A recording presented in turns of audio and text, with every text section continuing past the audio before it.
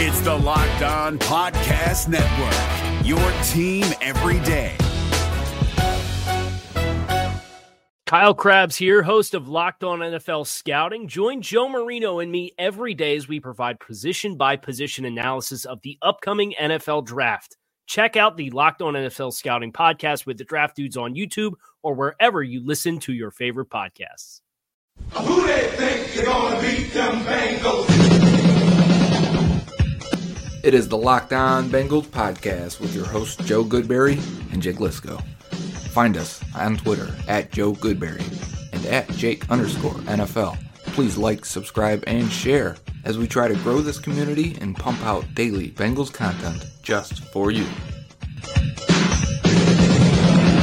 they think they're gonna beat them Bengals? Where they play in the jungle. I'm ready to roll my. Who they think they're gonna beat them Bengals? Where they play. What up, Bengals fans, and welcome to the Weekend Mailbag edition of the Locked On Bengals podcast. As always, you can find the show on the Himalaya Podcast app, on iTunes, on Google Podcasts, on Spotify, and elsewhere. Today's episode is brought to you in part by Postmates. You can get a $100 free delivery credit for your first 7 days if you download the Postmates app and use the promo code LOCKEDON. Postmates will deliver food to your door. They'll deliver groceries to your door. Whatever kind of delivery service all year round. Have you ever used Postmates, Joe? No, I've heard about them, but I've never used them. They don't have them in Canada as far as I know, or at least where I live in Canada. But they'll deliver you Chipotle. They'll deliver you Chick-fil-A if you're into that. I'm looking at the list for Cincinnati right now. I'm trying to see if I can get Skyline Chili or not. I don't know. I'm looking. I don't see it. But they'll deliver you a lot of different kinds of food. Why do you? I'm still stuck on you said Chick-fil-A if you're into that. Who isn't into Chick-fil-A? Vegetarians aren't into Chick-fil-A. What about the fries? Good point. Yeah. I mean, you could say that for any place, right? Like if you're into X place, like maybe you don't eat fast food. Is there like a, now this is the mailbag question for us, but I guess this is for the audience. Is there a restaurant or fast food place that's maybe national? Maybe it doesn't have to be, but unanimously everyone likes it? No. So you don't have to say if you're into that? No. There isn't one, huh? No. Everyone? Nothing is unanimous in life, Joe. Food, though. No. I mean, that's like say a good pizza place, though. Is there someone that's like, I don't like their pizza? Yeah. Man, you hang out with some negative people. No, I just think that negative people exist. I'm realistic about that, you know? Yeah, you're right. You are right. So we got questions today, which is really exciting. It's my favorite time of year. Every week on Friday. Right. It's the best podcast ever every week, Friday. The first question we're going to take today comes from Caleb at OSU Bengals, and it's not about Ohio State, which, good for you, Caleb, because I know how you are. Is the Bo Jackson curse real, Joe? Is the Bo Jackson curse real? I mean, no, I guess, right? Because no curses are exactly are real, I would say is the right way to put that. But have they won anything since it? No. What does that mean? Yep. Have they had some of the worst luck in NFL history? It's through that time frame. Since 1991. Right. Yeah. Yeah. I don't know that, it's not real. But it sure feels real. It sure looks real. So, yes. I mean, I guess that means it is real. It's real until it's not real, right? Yeah. I don't know. What is there? Is there a more famous curse? Or I mean, there is. The I'm Cubs, trying to think of the Red Sox. Yes. The Cubs just won, though. So yeah, Red Sox have won. Yeah, they both just won. Yeah. Maybe there's a curse on Cleveland. Maybe Mike Brown cursed Cleveland. Nobody really talks about it. Yeah, because the Indians haven't won now. But the longest. The Cavaliers did win. Yes, that's right. So But I not bet Cleveland. after LeBron left, they were probably feeling that way. Yeah. What was their curse? Who? The Browns. They had one, right? What was it, the fumble or what happened against John Elway and the Broncos? Oh, I don't know. The drive. That team's no longer the Browns. Oh, is that how you think about it? Yeah. No, I don't. That's the Ravens now. That's the Ravens No. team history. No. Yeah. They fought to keep the Browns' history in Cleveland. I don't care. That team left. The Browns are a historically inept franchise that's never won anything, Joe. The 1999 and after Browns. That is the Cleveland Browns, yeah. No, they have the history. Yeah, of no, before. I won't budge on this. But the world disagrees with you. I don't care. The world can disagree with me. I know you as don't much care as about they want. that. I watched this funny thing on the internet today about how like young people make older people that they're around feel old when they talk about young people things. Okay. And then there's this other guy in the office. All these like millennials, which is our generation, go and talk to this other guy in the office who's unaffected. He didn't turn into an 80-year-old when this young person was talking to them about young people things. It's a whole skit, right? Okay. And the guy's like, you know why it doesn't work on me? Because I just don't care. You reach an age where you just don't care what people think. That seems right. Yes. That's where I am. Yeah, but I mean, you don't have to be old to reach that. It goes in. It definitely for sure. You care what everyone thinks when you're 15, Yeah. and then it fades more rapidly for others, but for everyone. But it fades from that point. You know what? Speaking of caring about what people think, we got 2 1-star reviews on iTunes this week or last week. I care about that.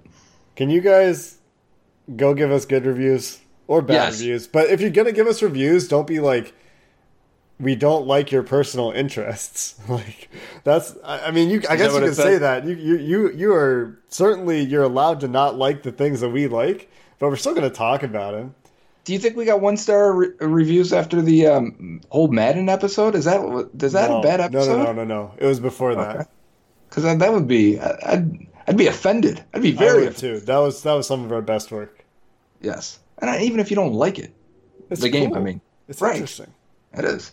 It's about football. All right, should we move on? Yeah, that was quite a sidebar. That was a intro all. Anyways, next question. NZ. Oh man, you're gonna get me with this name here. NZ. What do you think this is, Jake? I think Amy's? it's Zaniz or Zanais. Oh, you think that's the last name? So like his first name starts with an N, last name Zanies? Zanais? I don't know.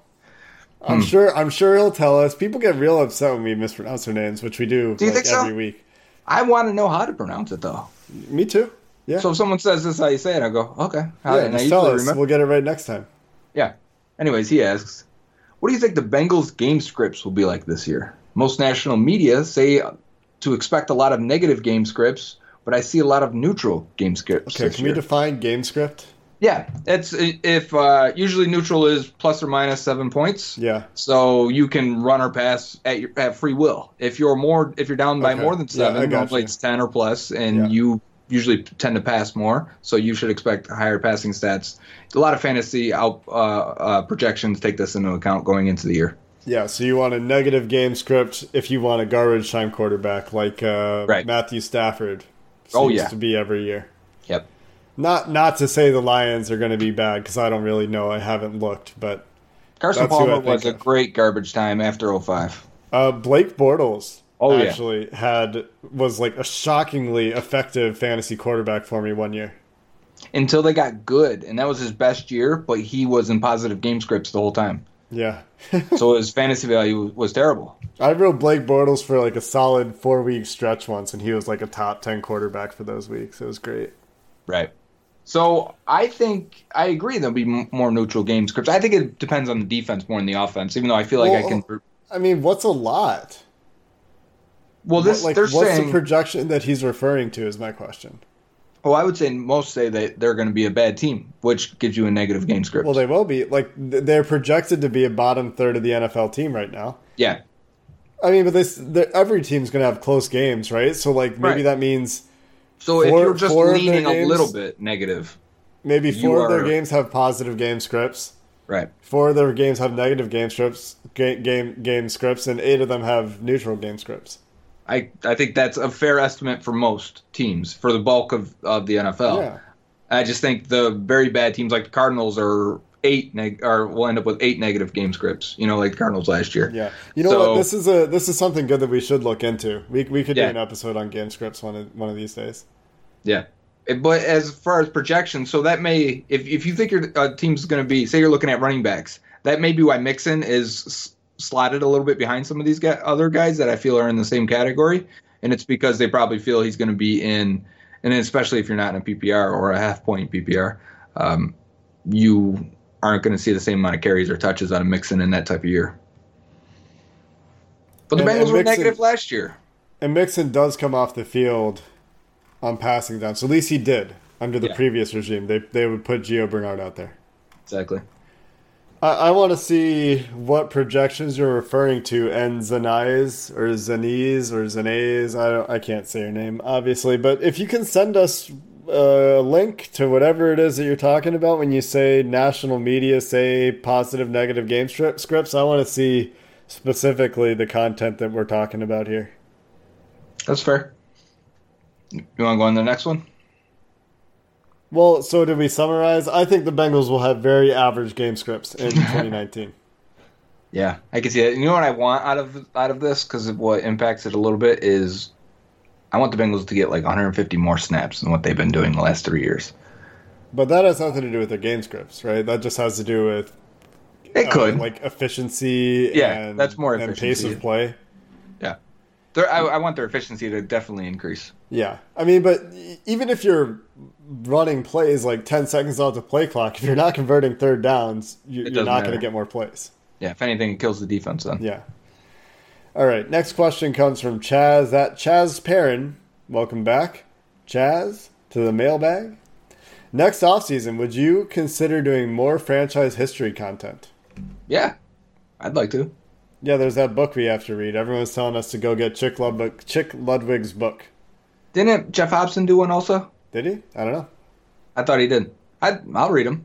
I don't have either one of them. I should maybe we can get one of them to send us one. Yeah. And we can review it for the podcast. There you go. Book club. Book club. We can read a book on a podcast. Those are called audiobooks, by the way. We're not going to read the book. Oh, okay. Chapter 1, 1968. Paul Brown was born. Mike Brown was born. No, he was already born then. No. Mike Brown had his 12th birthday. He had to have like his 20th birthday then. I don't know, man. Math is hard. Next question. We've acknowledged that we're not great historians and could do better. Yes, and I'd like to be better. And I'm interested in it. It's just, I think there's a niche for you.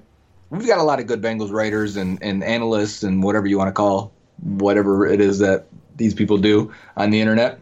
A Bengals historian, really. That would be, if you did that all the time, I think people would follow you and listen and watch and read. Yeah. No one's doing it. I mean, Chick Ludwig did it. He wrote a book. Hey, he's not on social media. Like, he's not, He's a journalist. He's on social media. I've never interacted with Chick Ludwig one time. He's out there. He's out there. He's out there, man. All right, next question. Alex Grigsby. Alex, thanks for coming back again. It's a two-parter. It is a two-parter. I see that. I almost read the second part first. Anyways, this may be a touchy question, he starts with. Might have to refer to Jake on this one since he's not employed by them. But he asks, what exactly is The Athletic doing? And is it sustainable? They seem to be grabbing all the top journalist talent. But is the subscription model really enough to pay the bills? I assume they're throwing more money at these writers, but I'm skeptical if it can be sustained. I would hate to see all these talented writers laid off in a couple of years when the money isn't there.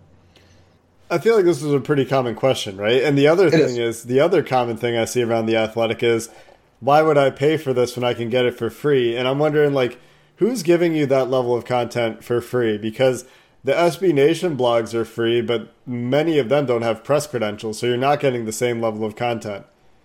You, for example, before you were at The Athletic, provided a very specific type of content, mostly for free. But in the age we're in, when people are trying to make money off of producing good work, which you should, I think it's totally fair. If you spend your time producing something that people want to consume, then you charge what people are willing to pay for it. And so do they have enough money to pay all these top-tier journalists that they've grabbed? And they've grabbed a lot. A lot of very good beat writers have gone to The Athletic. I don't know. I don't know if the subscription model is enough for that, but they're continuing to expand. The concern I would have, if you're a fan of The Athletic or if you work for The Athletic, is are they expanding too quickly? And you see this. I would say all the examples I can think of right now are in the food industry, but you see this frequently where things are going well, let's expand, there's all this money available, it'll still be available. Overexpansion is the death of many companies, or at least causes major shrinking, right? So the food examples I'm thinking of, Krispy Kreme went through a massive expansion, and the reason I know this is because you love them. Family business related to Krispy Kreme, but the Krispy Kreme expansion, they expanded too much, too fast, and then they had to contract. The other one, I worked for Don Pablo's. You have a Don Pablo's up in Buffalo at any point? No, what is that? It's a Mexican food chain. They just closed their last store, I think, in like February this year. But I worked for one of those in Cincinnati, and it was incredibly popular. Similar thing. They expanded too much, too fast. And both of these are restaurants, but I think the same concern is there for The Athletic to some degree. On the other side of the coin, if they continue to get all the good journalists, and that's the only place you can read them, well, now maybe more people are going to pay. But people don't like paying to read things. It's weird. When I look at other content creators around the world, around the internet, they get paid differently. A lot of times they get paid well. We talked about this before, I believe, but like, you look at people streaming video games, they make insane money. People on YouTube. You have to be very good at those things. I understand that, but like the best journalists aren't making that money. Exactly. Not even a close, not even a fraction. Yeah. I mean, and that's all ad revenue driven, right? Like if you as a Bengals writer could get the sort of ad revenue generated that a video game streamer with 5,000 viewers 5 days a week is going to get for like an 8-hour stream, then sure. Sure. If you could play, if you could juggle and get that many people to watch you, you'd make the same money. My point is just that it's different. Yes. If you want quality content that you enjoy, you're going to have to pay for it. And you pay for it in one way or the other, whether that's ads constantly screaming at you or auto-playing or whatever the case may be, or you literally give your money to that app or website or the people you like. If you Patreon, a lot of content creators use Patreon, and people are more than willing to throw $2 there a month or whatever the case may be. But more on The Athletic and is it sustainable? Because this is a Locked On podcast. Yes, I work for The Athletic or I'm employed by them, but I saw it firsthand. I was a salary employee last year. I'm not this year. I'm freelance this year. They added some good Cincinnati writers, especially Bengals writers, and they pay well. So you can tell they're getting these good writers because they pay well. I think the model is to suffocate all the other outlets with grabbing all the talent. And if they have the investors that are willing to hold off on making a huge profit for 5, 10 years, whatever the case it may be. Now, I'm speaking for myself here. This is not representative of the company. It's just what I think is happening. Then, yes, you'll have no other choice but to pay for your sports content, and especially the good content. And if that's the case, it will succeed. But I think how long can investors last? And I don't know how much they're making. I'm just saying I have to assume that they're spending it all on their talent right now. And can they hold off long enough until that succeeds? And really, I think this is mostly competing with your local newspapers because they're really trying to scoop up the beat writers. And they have a lot of the nationally connected writers. They don't have Adrian Wojnarowski or whatever in basketball. They don't have Adam Schefter. No, but they have the baseball version. What's his name? Ken Rosenthal. Yes. They have Ken Rosenthal is like one of their biggest gets, right? And easily. Locally, they're doing very, very well as well. Jay Glazer. Oh, yeah. That's a good one. They got him from Fox, huh? Yeah. Well, he still does his Fox, but he still does Fox. Yeah, but he still reports for The Athletic and writes pieces for The Athletic. Yeah, it's interesting. We'll have to see where it goes. I don't think they're competing with the free stuff like Cincy Jungle, but for that premium content, It's like what ESPN Insider kind of tried to be, but ESPN Insider never was, where they're actually putting all of the best content behind the same paywall. There wasn't enough content for ESPN Insider. I had it for a little bit. They did wasn't good enough. Yeah. For what I want anyway. Anyway, we should probably move along. Did you have a final closing thought there? No, that's it. I hope it lasts. I hope it keeps going, and I hope it's lucrative. I think that paying for things that are good is the right mind frame. Not a bad thing to do. Yeah. Like I pay for Netflix right now, but the way it's going, I'm going to stop paying for Netflix soon. Anyway. But a lot of people won't pay for Netflix. A lot of people say, why would I pay for that when I can get it free with a device of some sort? Yeah. I don't get it free and with that's any fine. device, but yeah, I'm with you. I pay for the products I use. And I mean, I'm going to stop paying for Netflix when they lose everybody and everyone does their own streaming app, and then all the streaming apps are going to die because nobody's going to pay for all of them, and then we're going to be back to cable because those... Anyway, we're a football podcast. We're going to take a break and come back and talk some more about the Bengals. We'll be right back. Is your team eliminated from the playoffs and in need of reinforcements? Maybe it's time for a rebuild, or maybe they're just a player or two away from taking home the Lombardi Trophy. Either way, join Keith Sanchez and Damian Parson for Mock Draft Monday on the Locked On NFL Draft Podcast. They'll tell you which college football stars your team will be taking in the 2024 NFL Draft. Check out Mock Draft Monday on the Locked On NFL Draft Podcast, part of the Locked On Podcast Network. Your team every day. Woo woo! We are back again. The Locked On Bengals podcast, mailbag edition. You can hear the excitement in my voice, right? So stoked. That caught me off guard, I'll be honest with you. You looked very, on the camera, you looked very, even. You had a poker face on. Gotta keep them guessing. Keep them on their toes. Next question from Dustin O. Dustin asks, do both rookie running backs make the team?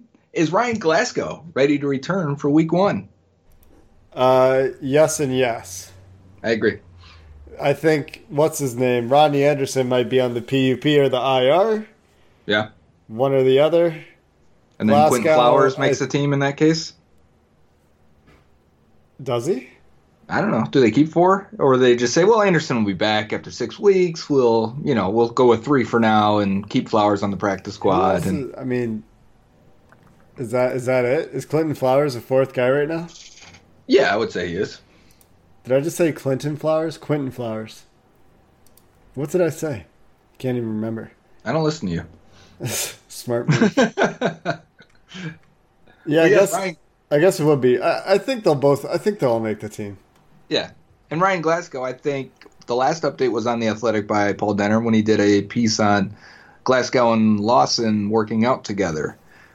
They were injured about the same point early in the year. So I think Glasgow is actually on pace to be ready. But D tackles, I don't know what to expect year 1 from a D tackle on a knee injury. Gino had a slump the year he came back. A lot of players do. It's hard to come back from. Yeah. A lot of traffic around your legs, especially on that defensive line. One cut block and you're getting nervous, I think. Are cut blocks illegal now? You're not listening to me again? I just asked you a question. No, I listened to you. I had to it was buried in my closet in my memory bank, and I could not find if they were. No, I don't think cut blocks are illegal. I think chop blocks and coming in from different angles are illegal. While players already engaged. Were they talking about making cut blocks illegal? I could have sworn that. You know what we should just do? You know what? This is what people did in the 80s and 90s, Jake. They debated. They didn't know the answer. They had a beer and they kept moving. Now you pull out your phone and you Google it really fast. Yeah, cut blocks illegal? People say why don't we just talk about it like we used to? Well, because nobody knows. You just want to guess about it for 5 minutes? Sure, I guess. I mean, if that's fun for you. It's a totally different thing. Pulling out your phone to look it up doesn't replace that. It's just a different thing. It just gives you the correct answer. It says it's only illegal if they're engaged with another. Okay, so it's only, what's that called? That's called a chop block, right? Yeah. Yeah. Next question comes from Jordan Grigsby at Jordan Grigsby 5, another mailbag regular. The AAF Jordan failed like many other NFL minor leagues. But if you had the means and power, what would your perfect NFL minor league look like? This is funny because I went to the Senior Bowls for the first time this year. And in doing so, I got to meet some AAF people and definitely met some XFL. Eric Elko, who runs Optimum Scouting, is their lead personnel guy now. And a lot of his scouts are people we've known from Twitter and talked to. And like Justice Mosqueda is a scout for them. Their plan was a year off from the AAF. So the AAF kind of rushed it and didn't have the backing. They had a 2-week contract. So they were like, this, if we nail it, we can hopefully make some money and this could work. And it wasn't bad. It didn't have the backing, right? We saw by week 3 or 4, they couldn't pay the players anymore. It wasn't a bad league. It wasn't a bad product. It was poor football, but entertaining. And that's the part I think I would focus on is, the business side of planning it a year out. I think the XFL has the right idea there. I remember the XFL as being this crazy sport football game where things were stupid.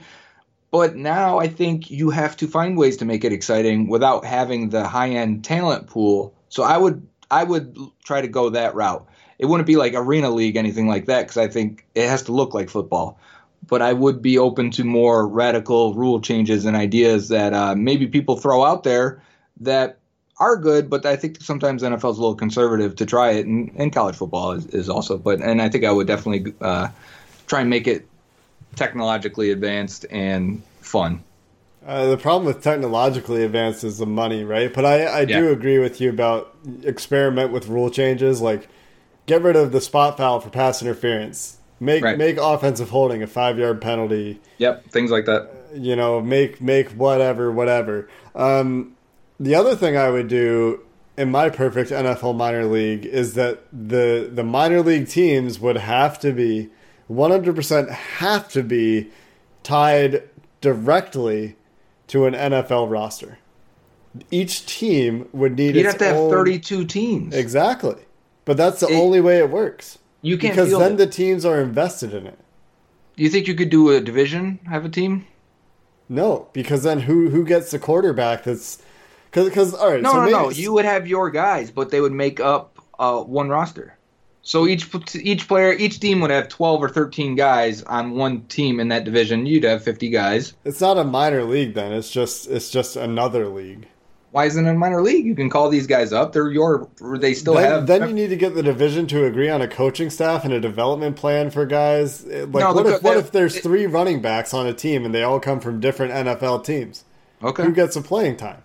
The guy who wants the coach is going to play him. The coach will be independent. The team will be independent. They get the roster from the NFL. Yeah, and then you bribe one of the coaches so your guy gets to develop and the other guy doesn't. I think that's too prone to corruption. Wouldn't they want to win? What's the incentive to win? It's there to develop players. Yeah, but if you got the right coaches that maybe need the opportunity to show they can coach and lead, they may have a future as a coach. I think there are enough players. So the other thing that I think makes this work is it's an alternative to college football. Because the NCAA is a scam. It would be a worse product, though. It wouldn't be if the top players went to the NFL minor league instead of going to college. I see what you're saying. I mean, it would have to replace. That, right? What's that? I don't think they want to do that, though, do they? I think the NCAA doesn't want you to do it, but if the NFL could figure out a way to make it work, that would be a ton of money. It would be. And NCAA makes a lot of stupid, crazy money. And the NCAA also scams these dudes. I mean, the player, the amount of money they make off of student athletes, and I'm sure this is going to be a very divisive opinion. I'm with the players. Is it? Yeah, it is. There's plenty of people out there that think they get paid with an education, they get paid with exposure, they get paid by throwing their bodies in front of gladiators in college at a university that's making that university in many cases a ton of money, way more than they possibly could cost a university. And what do they get out of it? They get drafted. They have a chance at making league minimum. Yeah, Jonah Williams got hurt his rookie year. Not even going to play. Jonah Williams is a success story. But, I mean, the other side of that is, on an open market, and this was just a huge issue in the NBA draft. If it was an open market bidding, well, who's going to get Kyler Murray? Who's going to get Baker Mayfield last year? It's not going to be the Browns. No, I hate that. I don't like that idea.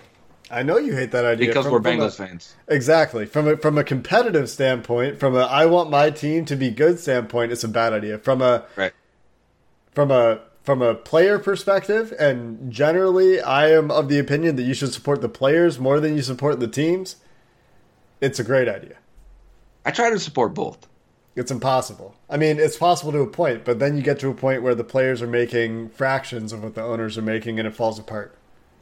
Oh, I agree. This is a larger conversation on life. I mean, they may go through the House this week that $15 is the minimum wage eventually, and there's people that feel a similar way about that. If you look at inflation, I mean, let's not. But if you look at inflation, $15 today is probably what minimum wage was 20 years ago, right? Yeah, peanuts. Per hour, the unskilled labor is making the least amount they ever have in the United States. Anyways, well, since the Industrial Revolution. Anyways, next question. So we answered like 2 questions since the break? Are we ready for the next one? Yeah, we've answered 2 questions since the break. It's been about 8 minutes. All right, let's go. Sean Thorfinson, MTN Sean. Are the metrics around quarterback rating per type of route run? Are there metrics around quarterback rating per type of route run? I'm interested to see where Dalton excels versus struggles. There are. Pro Football Focus does a QB annual that has amazing and interesting information in it. You can go check that out. I'll tell you, the routes that he had the highest passer rating on last year were comebacks, 106.3, which is a comeback to the outside. So a hitch, I think, is probably... Inside. Hitch is inside? I think so, yeah. Comeback's on the outside. The way the arrow goes, it's a longer arrow inside. Okay. I guess it would also depend on if does it show on the left or the right? Actually, yeah, it's on the right. Okay. The route's from the right of the quarterback, right? I believe so. Yeah. That's my interpretation here. But I think also these are different routes. And there might be a legend in here. But anyway, 105 on the go. 123 on either... See, this is where it's confusing. It's either a drag or a flat. I can't tell. Well, it's the same thing. Just depending on how you're running it. Yeah. But they do split them out. They're different categories here. 14% of his throws went there. 123 quarterback rating. His worst were posts and flags last year. 7% of his throws combined. And passer rating 61 or lower for those. So go check out the QB annual Pro Football Focus if you're interested in seeing more details here. We can't share all of it, but you can get a breakdown of area of field and how well he performed in each area of the field. He was much better, for example, throwing to the right than he was to the left. And does it say inside the hashes or inside the numbers? It does. And outside? It breaks down. There's 2 categories outside the hashes, and there are 5 categories inside the hashes, and I think it goes every 5 yards or so. There's another. I've seen that. Yeah. I just want to say when I said flat and drag being the same thing, flat would be more of a running back going into the flats, or maybe the slot receiver running like maybe just a quick a spot pass or a kind of a screen, where a drag is more going across the middle, but it depending on where that receiver is running it from, the picture probably doesn't explain what it is. I love the QB annual because they also have started charting specific accuracy metrics. Right, like is it catchable or is it on target and stuff like that, They right? have behind, they have back foot, they have accurate, they have frame, so they have like big bullseye, little bullseye. They have low, they have underthrown, which means it's hitting the dirt. They have high, they have overthrown, and then front, and then way ahead. Do they summarize it, though? Will they tell me, do. like, where does Andy Dalton rank in terms of on-target throws or ball placement? Good. Good, really? Better than average. He's average at overthrows. He's below average at overthrows, average at high throws. Below average meaning he has more overthrows than normal? Yes. Okay. Yeah. Because below average could mean he has less than average, Yeah, right? I got you. But yes, means better than average. So, pretty interesting stuff. Go check out the QB Annual for all those sorts of details. You got the next question, player. I do. Bengals Junkie at One Bengals Junkie asks, I think another mailbag regular, who are 2 to 3 players that could be surprise roster cuts before week 1? So surprise. I would have, I think a lot of us would have said Clint Bowling a couple months ago. We can throw that out. I'm going to say John Jerry is one. Was that a surprise? I don't know, maybe. But I think after, camp goes through or whatever, and he's getting a good chunk of snaps, and we're not sure how the team feels about Westerman. That can go any way. I do think it would be a surprise, or it could be one of those where John Jerry is cut. You got any others? Westerman would be a surprise to me. Sure. There and you go. He could get cut. Yeah. That's a possibility that exists. Gio Bernard could be a very surprising cut. It'd be an angry cut, too. If they did that, I'd be mad. I wouldn't be happy about it. I'm not saying I'd be happy about it. That's for sure. Let's see. Looking at the wide receivers, nobody stands out as something that could be surprising. Yeah. Ryan Finley. Sure. That would be a bit of a surprising cut. Because he traded up for him in the 4th round. Yeah. But Jeff Driscoll was cut his rookie year, and I believe he was a 4th rounder. So but he wasn't their 4th rounder, was he? No, the Niners. Yeah. Maybe 5th rounder. But point being is that if Daladoga looks like Dolagala. Thank you. Doesn't matter. When he earns his name, I'll say it correctly. No, I really messed it up. I messed up. All right, you're right. Anyways, if he earns that number 3 spot where you can get him on the practice squad too, and then Driscoll beats out Finley, it's a decision they'll have to make. It is. And I expect that they will have to make it.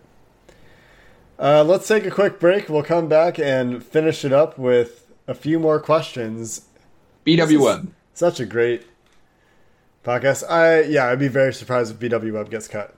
Right. Yeah. I would too. I'm just saying. Yeah, fair enough. We'll be right back. Jordan Willis. Is your team eliminated from the playoffs and in need of reinforcements? Maybe it's time for a rebuild, or maybe they're just a player or 2 away from taking home the Lombardi Trophy. Either way, join Keith Sanchez and Damian Parson for Mock Draft Monday on the Locked On NFL Draft Podcast. They'll tell you which college football stars your team will be taking in the 2024 NFL Draft. Check out Mock Draft Monday on the Locked On NFL Draft Podcast, part of the Locked On Podcast Network. Your team every day. And it's Friday for us, sort of. It depends on when you're listening to this, but it's the mailbag edition. You guys should see how loose Jake is. He just got a massage before the podcast. He popped a Blue Chew, had a massage, came in here. He is feeling it. No. Oh, that's not what happened? That's not okay. Why wouldn't it be okay? That is not why you go get massages, Joe. No, I don't mean like that. Nothing illegal. Or is that legal in Canada? It's definitely not legal. Okay. I didn't mean like that. I just meant to, just decompress a little. That's not how those pills work. Have you... What do you mean? Oh, my God. These aren't muscle relaxers? You've done the ad read. Anyways, the next I'm question. embarrassed. From Alex Grigsby. He's got 3 questions today. Way to go, Alex. Yeah, way to go. What are your guys' game rituals? I like to watch a game at home absolutely by myself. I can't stand to watch a game behind everyone else if I have to record it, because it will always be spoiled for me. Yeah, I can't watch games behind either. I mean, I can go back and watch the tape on it, but I'm never going to watch the whole game if I miss it. I'm just routinely 30 seconds behind. Oh. Because I record stuff. I do watch things 30 seconds behind because I watch them online. Yeah. So, yes, that is my life. Yes, you are. I know you are. I've seen your comments before. Yeah. During the game, I'm like, Jake's definitely a minute behind here. Yeah, at least a minute behind. And that's even with the legal online options, to be clear. Right. And it does suck, for sure. But the way that I handle that is I watch the play, then I tweet. And every now and then, I'm so far behind that I see the result of the next play, which is, I don't mind being spoiled though, because it's going to happen anyway, right? So It's like that must be like when you review film or watch it the next day. The game is completely different when you watch it again. I know a lot of people don't watch games again. It's like you didn't watch it the first time. It's your emotion is completely. I don't know about you guys. I get fired up. I get emotional while watching. So the next day when I plug the game in again, it's like, oh, that's why that happened. Oh, this player did this, and things that I do notice a lot during live games. But I need that second watching. Yeah, usually like the first few drives of a game, I can watch like very clinically. Yeah, and then it's like, and then something crazy happens, and I start yelling at my TV. Right, a bad call, or something they should have done, or a player makes a mistake that's blatant, and I lose my analyst side, and I start going, this wouldn't have happened if this. I mean, I guess that's kind of analytical, but definitely on the fan side of it. Yeah. As far as rituals, though, I watch in the living room. My kids are around; they're going nuts, but they don't. My son doesn't. He will not watch football with me at all. This is like heartbreaking for me to tell you guys. He hates sports. That's okay, man. It is okay, but I would love it if he would sit there and watch games with me. Yeah, people can have whatever interests they want. I don't force it on them. Yeah, that's good. I just say, if you want to hang out with me, I'm sitting here for 3.5 hours. Is that a bad dad? Right. I mean, when I was his age, I wasn't watching football. Oh, I was. I don't, like I said, I don't think I really, like I watched every now and then, but I don't think it really meant anything to me until... He's 9, if you guys don't know. Yeah. And so for me, it didn't really mean anything to me until they hired Marvin Lewis, so I would have been like 13 at the time. I was really into basketball as a kid because I was born in Chicago and my parents were Bulls fans, and so I was watching Michael Jordan's Bulls in the 90s as a kid. Yeah, I guess you're right. 9, maybe I'd watch if my dad was watching, but... And long story short, they split up, and I didn't start watching it until hardcore until I was like 11, 12, 13. Yes, in that range. It probably got when Matt started playing Madden consistently. I started watching football. So it had to be around 12 years old. Yeah, which is roughly the same for me. Yeah, that makes sense. So no rituals then. I don't have anything where I've got to wear these socks or shoes or hat or underwear. Yeah. Like, I don't got to take a shot before the game to calm my nerves, even though I should. I never, drinking, and people say, everyone go get your whiskey, and it's just like, no, it's not going to do it for me. No, because I like to focus, so I don't do it until after. The only thing I do is I have this AJ Green shirt jersey, where it just says Bengals on the front and has his number on the back. I wear that a lot of game days. I see. But not every game day. No. Next question comes from Maddie Wayne, who called me out appropriately for getting the Price is Right host Wayne Brady incorrect. He hosts some other daytime game show. That's why he said you were so confident about it. Because I said Drew Carey, and then you're like, no, not anymore. It's Wayne Brady. I could have sworn I saw Wayne Brady on it, but I was wrong. It is still Drew Carey. I'm okay with getting called out, too, if you're correct. I don't care if I'm wrong. If you call me out and you're wrong... He's serious, too. I can see his face. He doesn't care. He's not taking this to heart at all. Oh, yeah. No. No. Am I convincing right there? Or do people think like, oh, yes, he's taking this to heart? I don't know, man. I don't know what people think about me. And like we said earlier, I don't care. Next question, though. Maddie Wayne asked, pop quiz. Andy Dalton has an identical season to that of 2015. What's the highest dollar amount you go before letting him walk? And I'm assuming... Identical. For the purpose of this question, identical does not include the thumb injury. Right. Because then I wouldn't offer him a deal again. Because you can't do that again. So this is evaluation and production-wise. Does this mean they go 11-5, 12-4? Yes. Okay, so that means it's a great fit with Zach Taylor. Maybe one game worse than you think because the defense is one game worse than 2015. Right. Sure, right. So the dollar amount, we're saying average per year? I guess so. Because Dak Prescott's going to get like $37 million, they said. That was next. Right. He's better than Dalton, I guess. He is, but like just slightly. If Dalton's 16th best quarterback, Dak's 14 or 13. So Does that mean Dalton gets $30 million a year at least? I don't do it. It's a lot to swallow when you start talking about giving a guy a third contract at that clip. He better. I mean, okay. What quarterbacks earn third contracts with their teams? Like the Tom Brady's, Aaron Rodgers of the world. The elites, yeah. The elites Matt Stafford, did he get a third or did he just get a big second? He's got to be on his fourth. He came in at 20 years old. Stafford? Yeah, Stafford's young. He's got to be at least on his third. At least. I'll look into it while you talk about other things. Okay, I'm going to continue to talk about Dalton. So, also, we're saying they go 10-6 at least, maybe 11-5, maybe 12-4. What does that playoff game look like?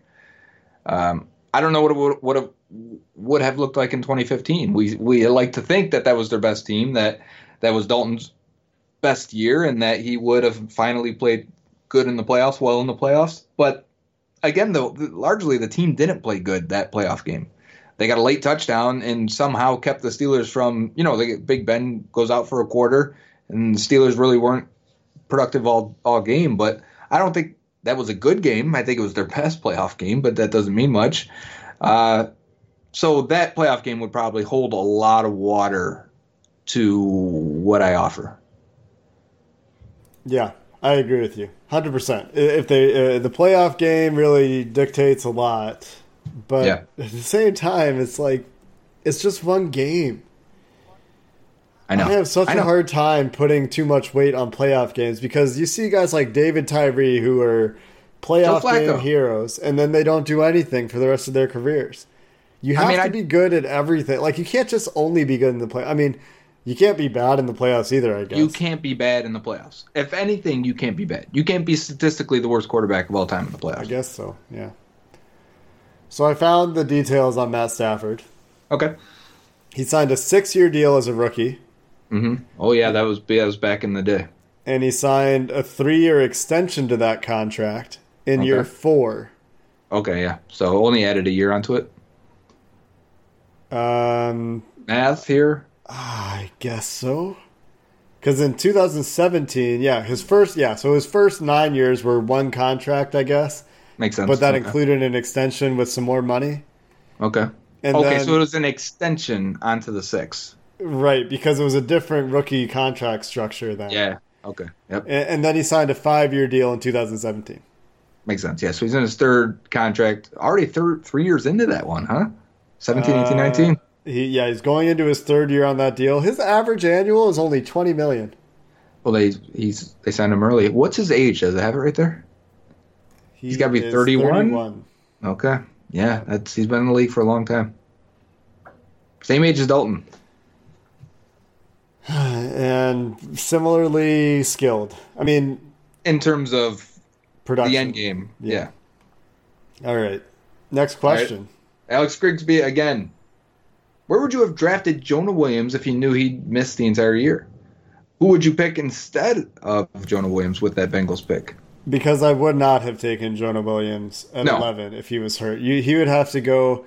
Who was the guy that was hurt this year? Mississippi State. Jeffrey Simmons. He went 19th. Right. And I think he's probably a better prospect than Jonah Williams. Yes. He was a top 5 kind of guy. Jonah Williams, top 10 kind of guy. So I think Jonah Williams would go somewhere around the end of the first round. I do too. Especially with the way the run on O-lineman kind of went there. So now a lot of guys were pushed back that were hurt, like Jawan Taylor. Mm-hmm. So maybe he ends up in that range of top second round. I guess it's possible. Yeah. Who would you have taken instead?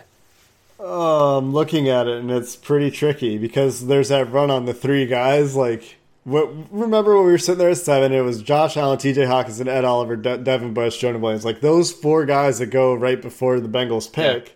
Right. They picked them all. But we also thought Andre Dillard at the time also. Like, if they ended up with Dillard, we wouldn't be mad. And it could have been Dillard there. It could have been, in retrospect, like, if you know Flint Bowling is hurt, does that make Chris Lindstrom somebody that you consider at 11? Do you like him enough? Or do you just say, you know what? Wait, did I read something that said they liked Lindstrom a lot now that I think about it? And then now that we know that Clint Bowling was dealing with that before the draft? That would make sense. Yeah, I'm like, something just popped into my mind, like, oh yeah, that you did hear that, and it didn't make any sense at the time. Right. Because it was a guard, yeah. They were working out a lot of guards, and we didn't understand it. Yep. We were like, why are they moving on from Clint Bowling? Now we know. But I think you pick between Dwayne Haskins and Brian Burns. Man, that is burning in my head. Someone told me they were considering Lindstrom in a trade back. There you go. All right. Yeah. So Okay. maybe the Bengals would have picked Chris Lindstrom or traded back Right. to take Chris Lindstrom. Yeah. Yeah. And I also, I might have went Dillard in that spot, Yeah. Good. which would be okay. Good.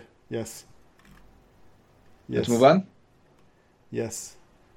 Man, I just remember J.J. Arcega-Whiteside as a guy. Eagles. The Eagles had a good draft. They did. They're a good team. They have a really good roster. Good management, good coaching, good roster. Really good GM. How do you feel about Carson Wentz?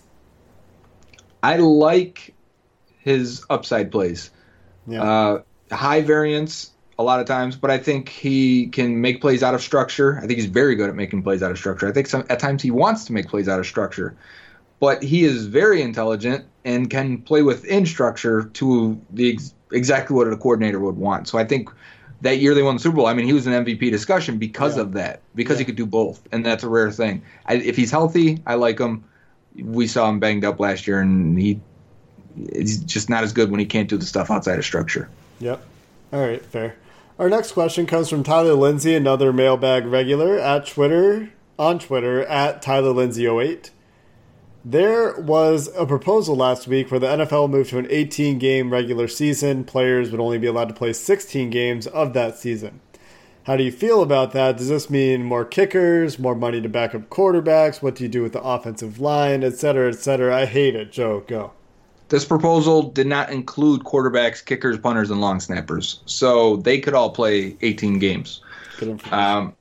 Yes, that was important. I talked about quarterbacks and used quarterbacks on my examples when I was talking on Twitter to flesh out the idea, but I understood that quarterbacks weren't in there. Still, at the same time, the O-line would be the hard part. There's not a good offensive lineman to go around the entire league as it is. If you need backups to play, I think the hard part for me, and it's strategy, but let's say you're the Bengals, right?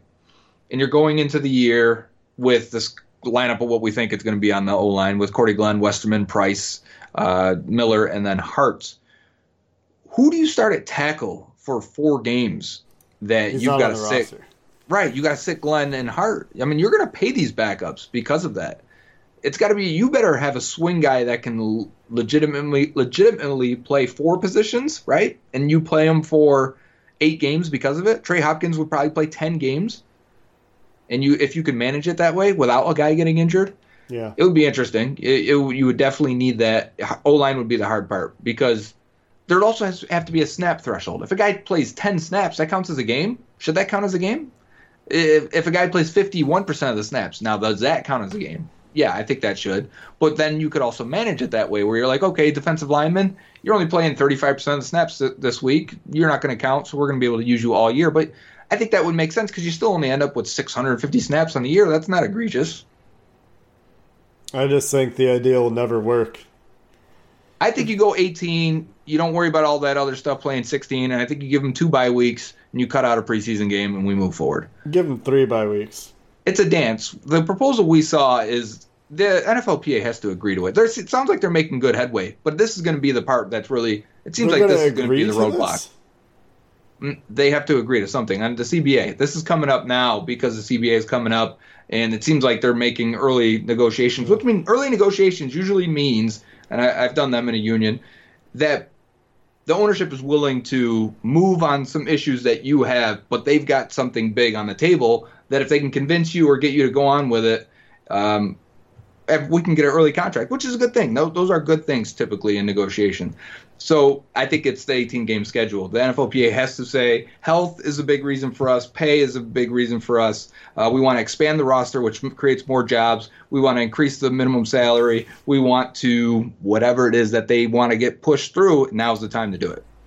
Players want more pieces of the revenue sharing pie. Yeah, of course, yes. Although the Packers, I think I saw the Packers only, and I say only in quotes, what was it, like $7 million profit or 70? I got to go look it up now. Okay. Do you want me to continue? Okay, so, and I was going to also say, maybe relax on marijuana and drug-related issues. Maybe suspension gets streamlined or defined a little bit. Player discipline gets, you have a committee that's already there, but right now it seems is there evidence or not? Is it a good player or not? And that's probably not fair. I'm sure union doesn't want preferential treatment like that. They would like it more. If this happens, this is the result. This is the disciplinary decision. Let a third party do discipline. Take it out of the hands of the commissioner. Right. I mean, the NFL will probably never give that up, but that would be huge. I think what's likely to happen is that the NFL will make concessions on like marijuana because who cares? It's legal now in Canada. It's legal in a lot of states. Wholesale legal in Canada, legal in a lot of states, decriminalized in a lot more states. Yes, very, and that's happening a lot. So and it's frequently used for pain management, especially some of the low THC compounds. Yeah. So it's not even you don't have to advocate for marijuana. The inverse is look what they do with painkillers in the NFL. It's like the unspoken thing, but everyone knows it.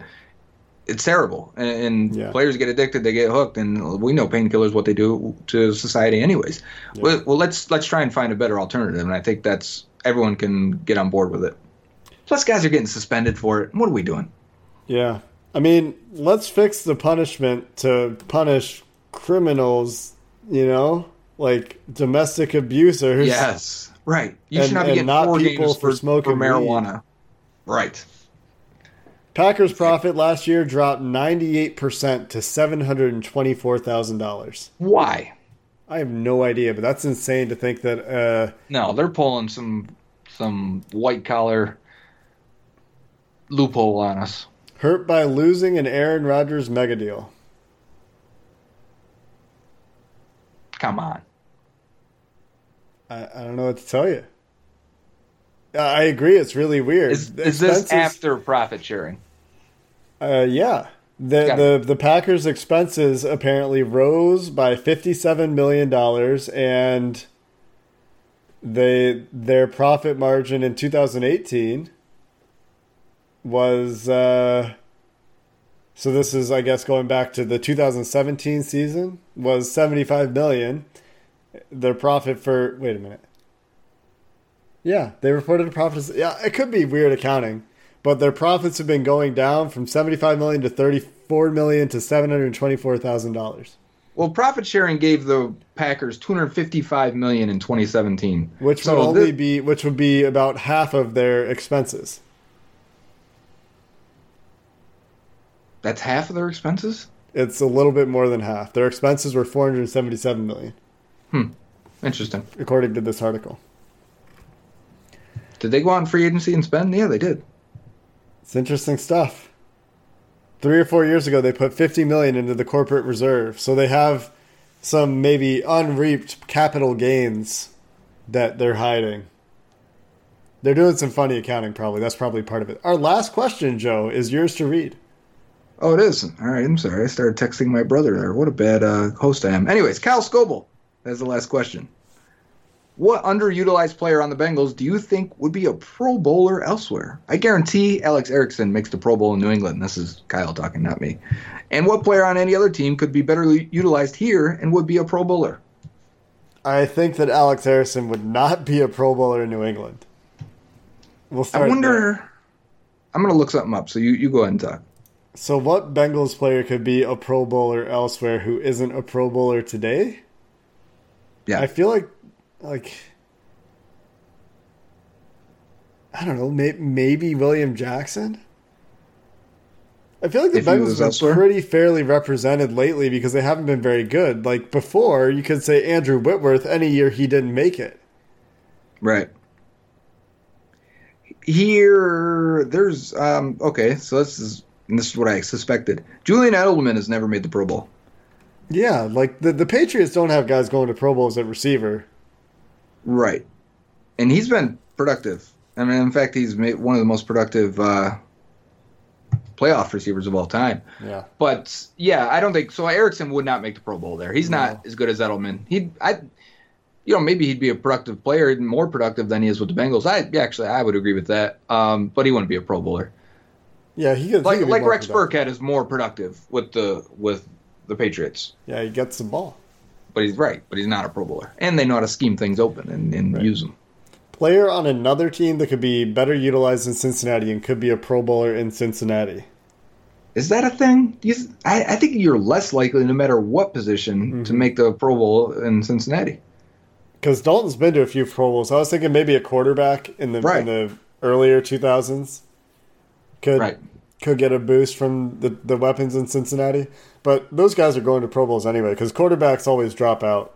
It would have to be a skill position, and the Bengals are loaded at those already, because it would have to be fantasy football. I mean, that's how you get the national attention or the casual fan to realize them. If it's a linebacker, you put, a good linebacker, let's say Eric Kendricks from the Vikings, on the Bengals. No one knows about him. No one cares. Probably looks worse, too.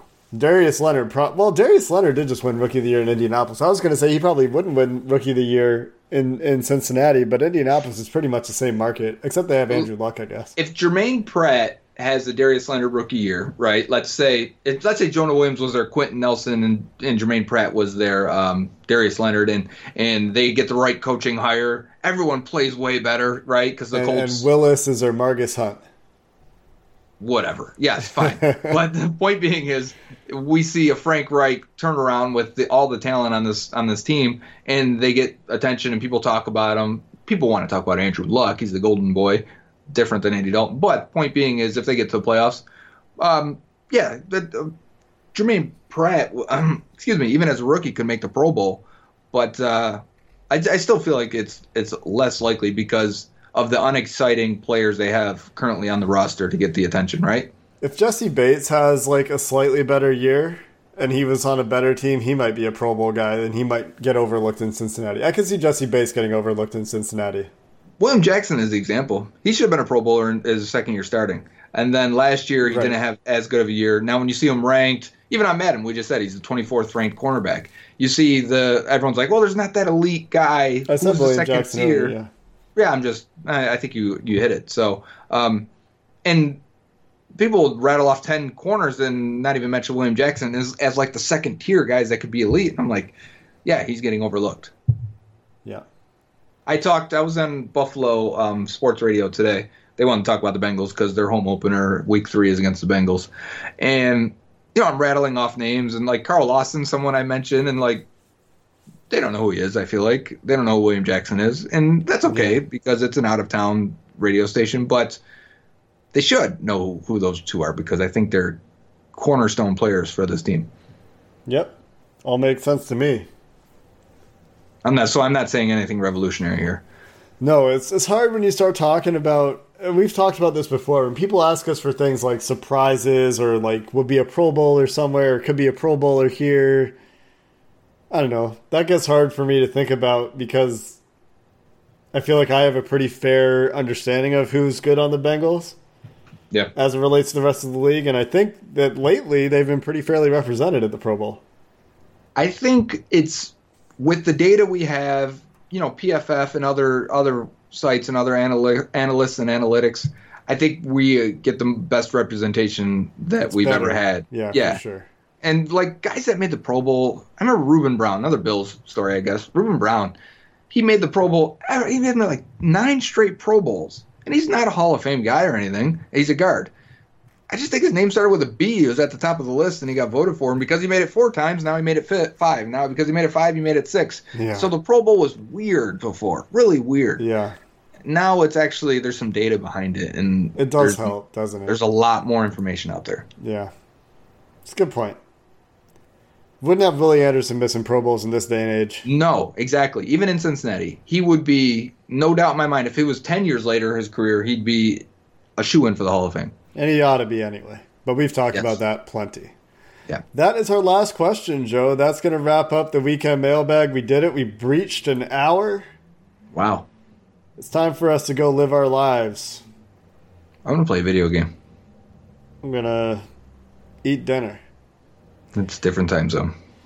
3 hours difference makes a world of difference in terms of activities. That'll do it for the Locked On Bengals podcast. Go find us on the Himalaya Podcast app, Google Podcasts, iTunes, Spotify. Go give us a rating if you're still listening. That means that you've listened to an hour and 3 minutes of us talking about football and whatever tangents we went on today. Until next time, Bengals fans, have a good one. Is your team eliminated from the playoffs and in need of reinforcements? Maybe it's time for a rebuild, or maybe they're just a player or two away from taking home the Lombardi Trophy. Either way, join Keith Sanchez and Damian Parson for Mock Draft Monday on the Locked On NFL Draft Podcast. They'll tell you which college football stars your team will be taking in the 2024 NFL Draft. Check out Mock Draft Monday on the Locked On NFL Draft Podcast, part of the Locked On Podcast Network, your team every day. If you're looking for the most comprehensive NFL draft coverage this offseason, look no further than the Locked On NFL Scouting Podcast. Join the draft dudes, Kyle Krabs and Joe Marino, as they go position by position through the NFL free agent class and into the star-studded crop of college stars who will be selected in the 2024 NFL Draft. If you want to know who your favorite NFL team should be adding to its roster, you need to check out Locked On NFL Scouting, available on YouTube and wherever you get your podcasts. Part of the Locked On Podcast Network, your team every day.